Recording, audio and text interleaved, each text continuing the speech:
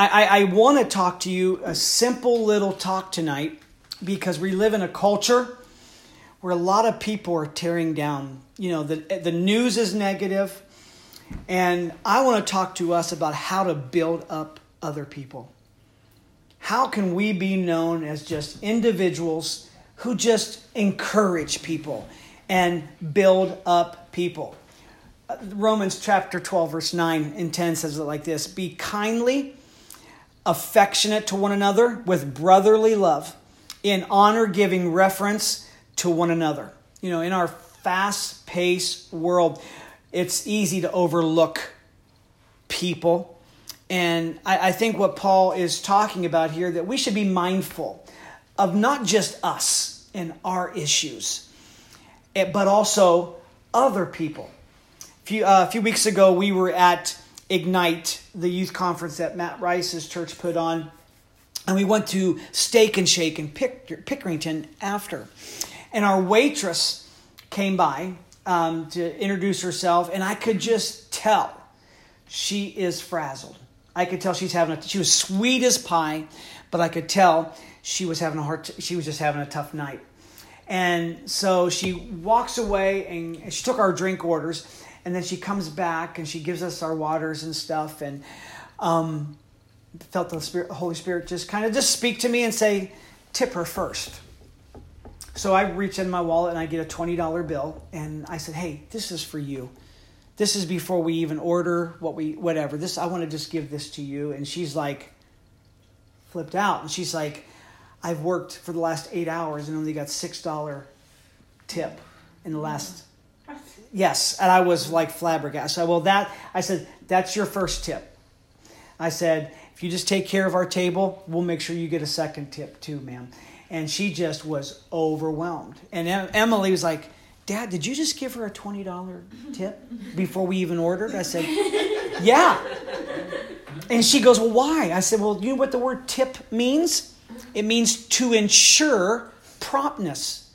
Back in the olden days, they tipped first to let that waiter, that server know, we want you to care for us, we care for you, so we're going to give you the tip first, which ensured that waiter or that server would take care and serve them successfully. So I was explaining the whole process, and I said, we don't do that anymore. But I said, it goes beyond just the tip. We need to be, number one, interested in other people. That's what he's talking about. We must be interested in other people. It's like the Ziggy cartoon. Everybody remember the Ziggy cartoons? The Ziggy cartoon, he's sitting on his chair and has a phone to his ear and he says, hello, operator. I'd like to place a call to someone who cares.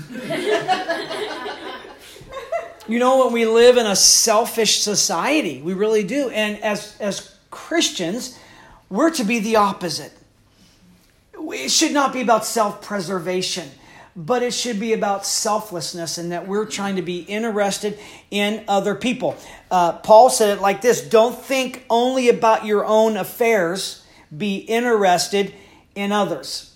In other words, it's too easy to think about your own affairs, but God says, I want you to also to be interested in others. And so he wants us to show genuine interest in other people. Have we done that? Have we done that on our job?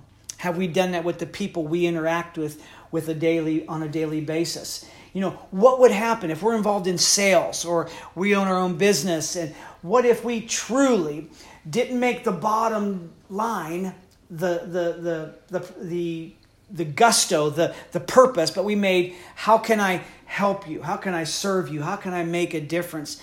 How can I be interested in you? I think the money follows. I think, I want to go to a place that they're genuinely interested in me, not just my sale, And so we are to, the Bible says we ought to laugh when people are happy, and we ought to cry when they're down. Like today, I couldn't help but shedding a few tears when I was with that family, knowing that they knew who I was, and now knowing who they were, and just, brokenhearted because the husband died and the dad died. I mean, you just can't help but to shed a tear. Yeah, I didn't know I ever met him. The guy passed away, but man, you were broken because of that's what God is expecting us. And we really need to care for people. You do that by finding out what's going on in people's world. You ever talk to somebody and all they want to talk about is themselves? Yeah, and that's normal, you know. When's the last time you approached somebody and just found out about them? What are they dealing with? What are they going through? What's going on in their world? There was a Leo Buscaglia, the author and lecturer.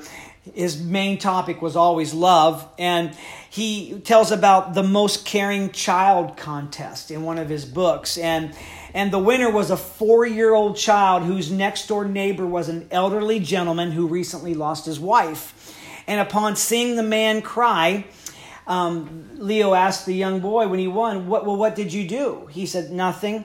I just helped him cry.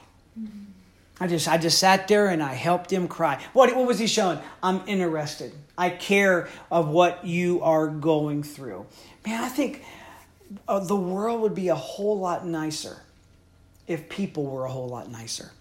And I speak this to Christians because sometimes some Christians can be the meanest people. I'm watching them get on their YouTube channels and their blogs, and they're yelling at pastors and they're yelling at Christians, and and they're harping on the fact that if you're not vote like they vote, obviously you're not going to go to heaven, and people are mean about stuff like that. It's time that Christians become nice, So how can tomorrow when you go back to work or you have you're going to have interaction with some mean people sometimes. You really will. But Jesus said, pray for those. Bless those that despitefully use you. Pray for those that are trying to ruin your life. Just because they're negative and miserable doesn't mean you have to be negative and miserable. All right? Here's the other thing we have to do is learn to appreciate the people in our life, appreciate the people that we work with, appreciate the people who live in our houses, and let them know it. Don't just assume that they know it. Proverbs 3:27 says, do not withhold good from those who deserve it when it's in your power to help them. Don't be afraid to say thank you when somebody does something nice for us. I open the door for people all the time in any store that I go in, or the bank or the post office. It's just natural. I'm not trying to get brownie points with anybody. It's just the right thing to do.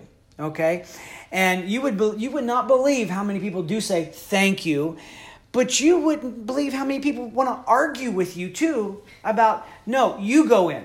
No, I want to hold the door for you, ma'am. Mm-hmm. I said you go in first. I've had them get rough mad that I'm holding the door for them. Lord have mercy. Listen, here's the thing. Every time you thank another person, you cause that person to like themselves better. It builds people's self-esteem. It builds people's self-image. And it sheds a great light and a great example on Christianity. And I really think that it empowers people to want to do it also. Pay it forward. There's been a movie about that. And that's what we are called to do. And when you give appreciation, I promise you, it will come back to you. You give grace, you give mercy, it will come back to you. You give kindness, it will come back to you. You give love, it will come back to you. If you give, you will receive. Okay? It's a promise. It's the law of reciprocity. It's not just finances, but it's all those other areas. And so I think we live in a time too that people need the encouragement. People need to be encouraged because you're not going to get it on the news. Nope. Good night. And you're not going to get it really around culture. You know what I mean? Because that's like the first time I went to New York City, I heard people from New York, they're mean. They don't want nothing to do with you. They ignore you. And that is so far from the truth. Because Trish and I were downtown, right on Times Square, and trying to figure out where such and such is. And you can see people, man, they're focused. They are on the move. Isn't it, Steve? Their faces are straight ahead. They got places to go, people to see, money to make. But if you stop them and say, excuse me, do you know where Patsy's restaurant is? I think they said it's on 56th. And they'll stop and they'll say, oh yeah, you go 2 blocks up there and take a left on 56 and it's just 1 block on the right. You'll love it. They've got great Italian food and welcome to New York. Every person that we stopped, and we stopped a bunch of them because we had a lot of questions the first time we went. Everybody was so kind. And I'm like, man, that just blows people's perception of New Yorkers out of the way. You know what I'm saying? Yeah. So, but you know what? You need to be kind. William Rutherford said this: flatter me and I may not believe you. Criticize me and I may not like you. Ignore me and I may not forgive you. But if you encourage me, I will never forget you. Mark Twain said it like this: I can live for a year on a good compliment.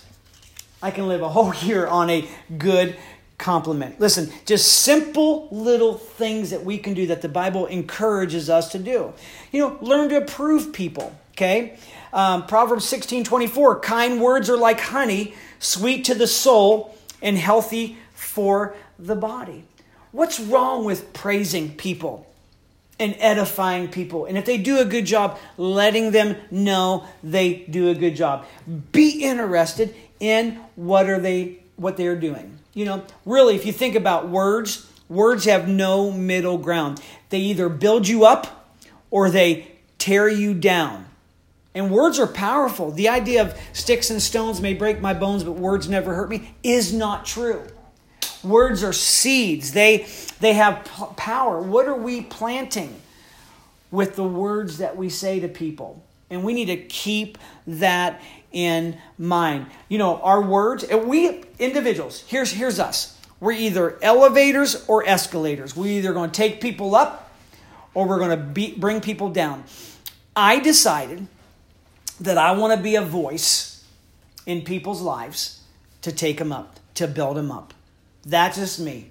I just want to be an encourager. Because there's enough people in a person's life that they're going to do the opposite. Yep. You have enough people in your life that are going to be negative about anything you say, anything you do. You get an idea, well, that's dumb, blah, blah, blah. No. You know what? I'm going to be the guy that says, let's encourage you. You can do it. Let's make that happen. How about we all decide to do that? To be people that will build people up, that will take them to the next level. I would encourage all of us to do that. Do that with our words. Do that with our actions. Practice the law of sowing and reaping, because the world, they want to do the opposite. You cut them off, well, they want to run you off the road. Well, maybe you wasn't paying attention like me most of the time, right? But I want to encourage us that we need to be builders of people, okay?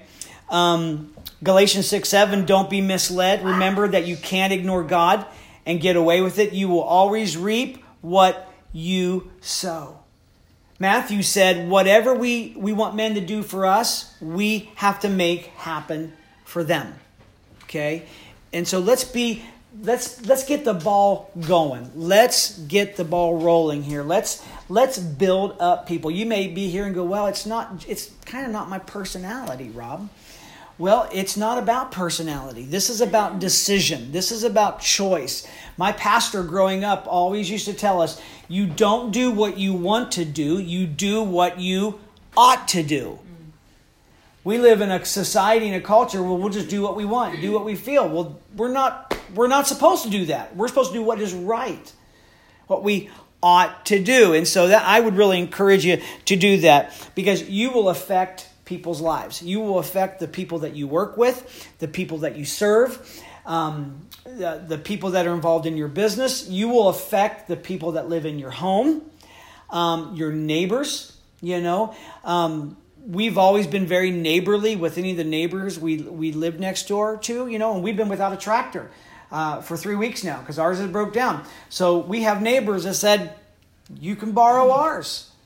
Come over and get it. We had those same kind of neighbors when we lived behind Stephen and Susan. And they were one of those neighbors that we were always there for each other, And so we need to keep that going, even amongst our small group, even with people that we're just not too familiar with. But let's raise our level of excellence in life. And let's be builders of people. Because my uncle told me years ago, I took a church in Tennessee, and the pastor was feared. Okay, not too many people were afraid of me, And he said, "Well, you have a decision you have to make, Robbie. You either do you want to be feared or do you want to be loved?" And I said, "Well, I want to be loved." Because Scripture says perfect love casts out all fear. I don't want people to be afraid. I don't want my kids to be afraid. I want my kids to love me, respect me. I don't want them to be scared of me, right? And so there's bosses that are like that. Man, they just want to rah, rah, rah, rah, rah. That does no longer build a company. That kind of leadership doesn't build a company, doesn't build a business, doesn't bring success. It really doesn't, okay? It may work for a while, but most people have enough sense that they're not going to be around those kind of people anymore.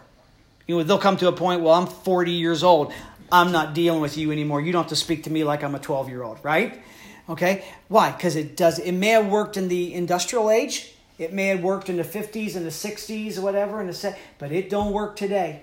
Okay? People don't have to. But you know what does work? Kindness, leadership, example, vision, and being gracious. So I want to encourage us just, in our daily lives to build up people, encourage people, smile at people. Start smiling at people. You'll be surprised how many people don't smile. And when you do smile, they smile.